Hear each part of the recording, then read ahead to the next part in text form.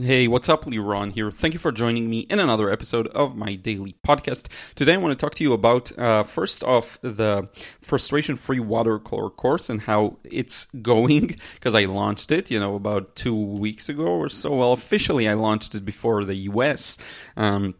So that's the first thing. Now, the second thing we're going to talk about is the art fair that I quit and replacing that source of income. So first off, frustration-free watercolor course. I'm currently running some Facebook ads to move traffic into my website and to sell to people the course.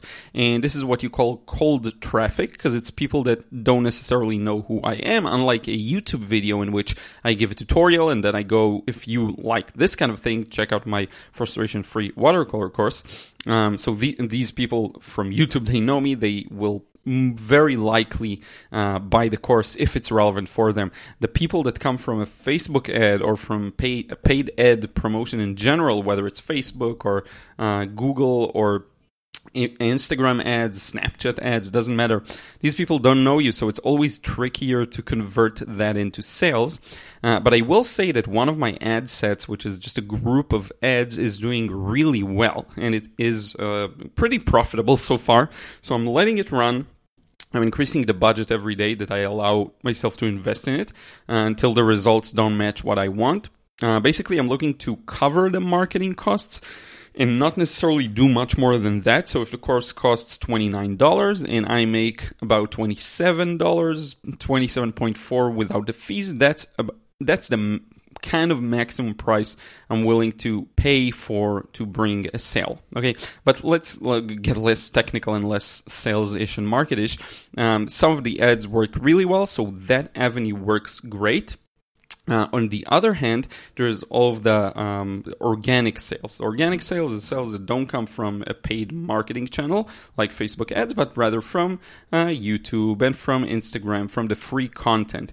And that's the thing I'm really happy about because I launched, I don't even know if I have a number off the top of my head, but the moment I launched it, I made quite a lot of sales because it's very relevant for the YouTube video. So I do a YouTube video on a specific topic of painting loosely or whatever. And then at the end, I say, if you want to learn more about that kind of thing of loosening up, check out my frustration-free watercolor course. And it's super relevant. It's a course that's meant to solve a problem for people, the problem of not being able to enjoy the process, paint loosely, etc., etc.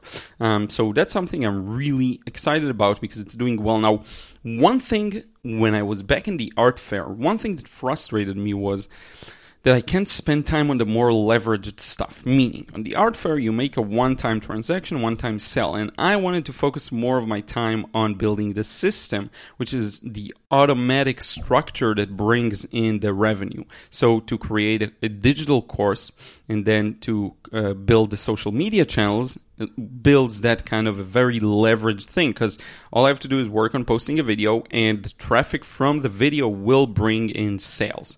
Okay, so that's something that is that was more important for me than just a one-time transaction. So what bugged me was that I kept telling myself, had I not been here in the art fair, I know the course would have already been done, would have already been ready to launch. And that's the thing that frustrated me. And I was like, okay, so when I made the decision to leave the art fair, I was like, I know I want to work on more leveraged things.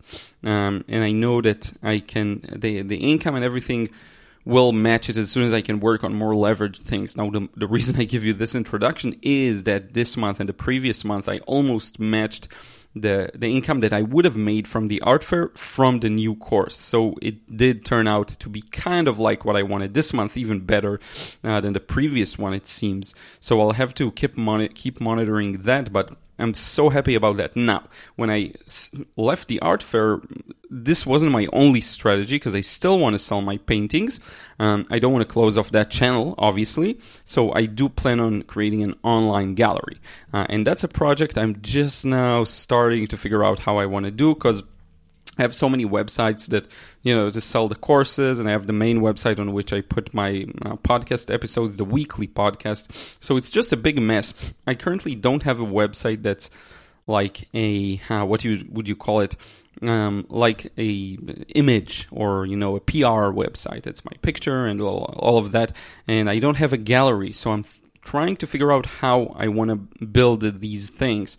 And I don't mind them being separate websites. I'm fine with that. So what I think I'll do for now is probably go through Shopify, get the URL from there, do everything from there, and open up the gallery website from there. I think that'll be the smartest move because it's a platform that's built for that.